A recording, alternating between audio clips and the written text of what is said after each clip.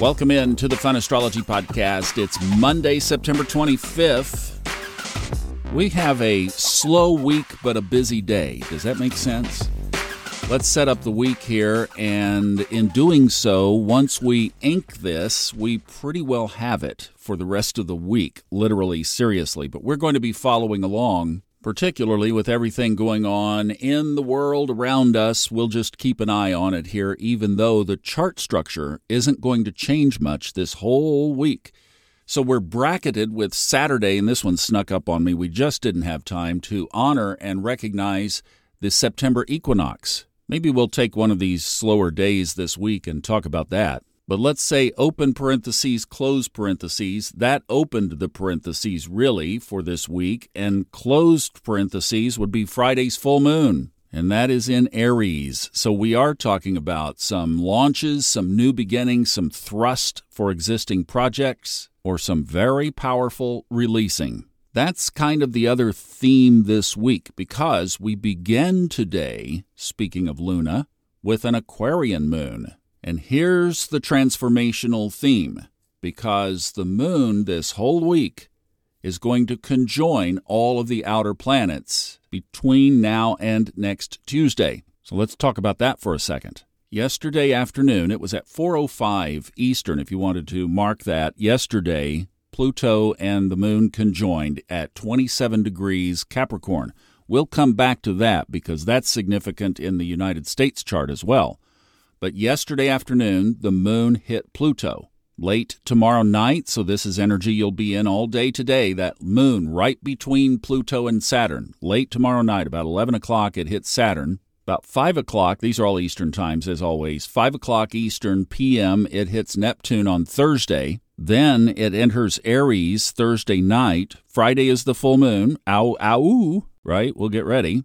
Then early Saturday morning, it conjoins Chiron. Then we skip a couple of days when it moves into Taurus. Then by Tuesday morning, it will have cleared Jupiter and Uranus. And by the way, before that happens, we will turn the calendar page over in October. So that sets up the eclipses. And I know that sweep that we just described of the moon happens every month, but it also happens this month. And I'm saying this month collectively, September, October, because that next sweep, when it crosses Pluto, Saturn, Neptune, Chiron, etc., will happen in between the eclipses, and on the lunar eclipse, it will be on that swing. You know from your own natal chart that when you have big transits, especially from the luminaries, hitting natal outer planets, that's when things happen in your life that are foundationally changing. That's not this. The moon is a fast-moving trigger here, and we're talking about it aspecting planets in the sky.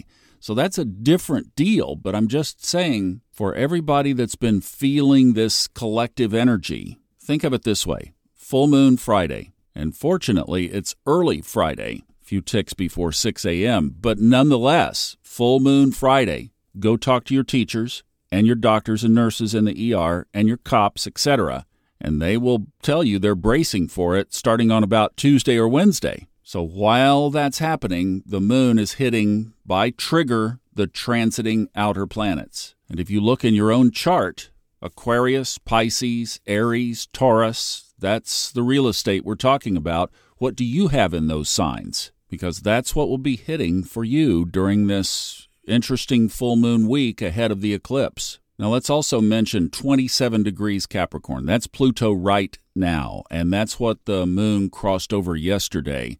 And that is where Pluto was on July 4th, 1776, the birthday of the United States, which aren't so united these days. But this is the fourth time now, counting 3 times last year, now this, until October 10th, and then until it moves off, that Pluto has been at that position, 27 degrees. The 3 times last year that it was there, it hit the exact degree and minute, 27:33.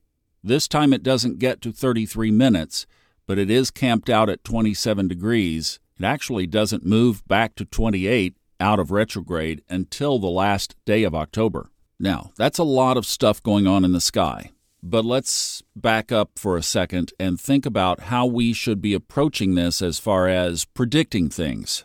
Now, Robert Glasscock, very successfully, by the way, very successfully, uses solar arc astrology to look at when things might be happening at a given time. In other words, when the landscape is fertile, when the soil is fertile for something to happen. That's basically the way he approaches it.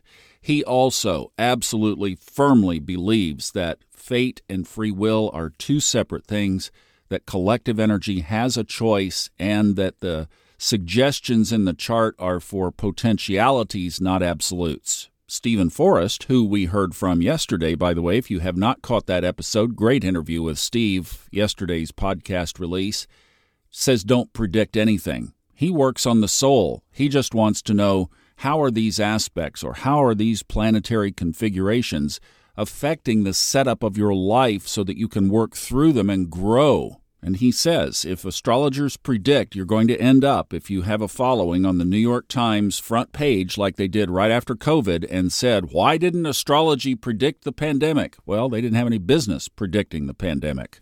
Then there's Ray Merriman, and if you didn't catch his episode on Saturday, a really great section, the second half of the podcast. If you're not into the financial part, the second half of Saturday's episode was very interesting. Around this same topic of predicting, Ray follows cyclical patterns. Those cyclical patterns are reflected by astrological aspects, and those are what he follows in the market. And then over the years, through his research, he has broken those down into the categories that you could say of possible, likely, very likely, I guess would be three ways that you could stage when various planets hit each other. Based on history, what's the likely outcome?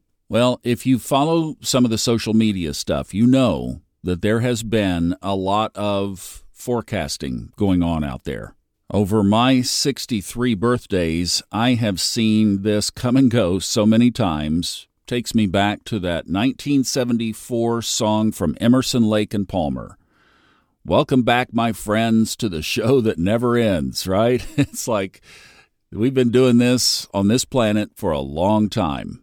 I think the Thomas Miller / fun astrology approach to this would be that we look for these signatures. Absolutely, we dissect them. We know what the possibilities are. We also know, and this is why we do what we do on Sunday nights on Level Up, that our consciousness can and does affect the collective, and that you and I joined together, sending positive energy to these situations, sending loving awareness, sending pure love, can change or delay or alter outcomes. So all of these things that everybody's getting rattled about, let's just stay the course. We know what's ahead. We can look at challenging aspects even, and we can frame them up. But then we go back to love, and we go back to that you and I are going to be guided, and that's just how we play. Hope that helps a little bit. We'll see you back tomorrow, and we'll talk maybe tomorrow about the September equinox that we didn't get to last week.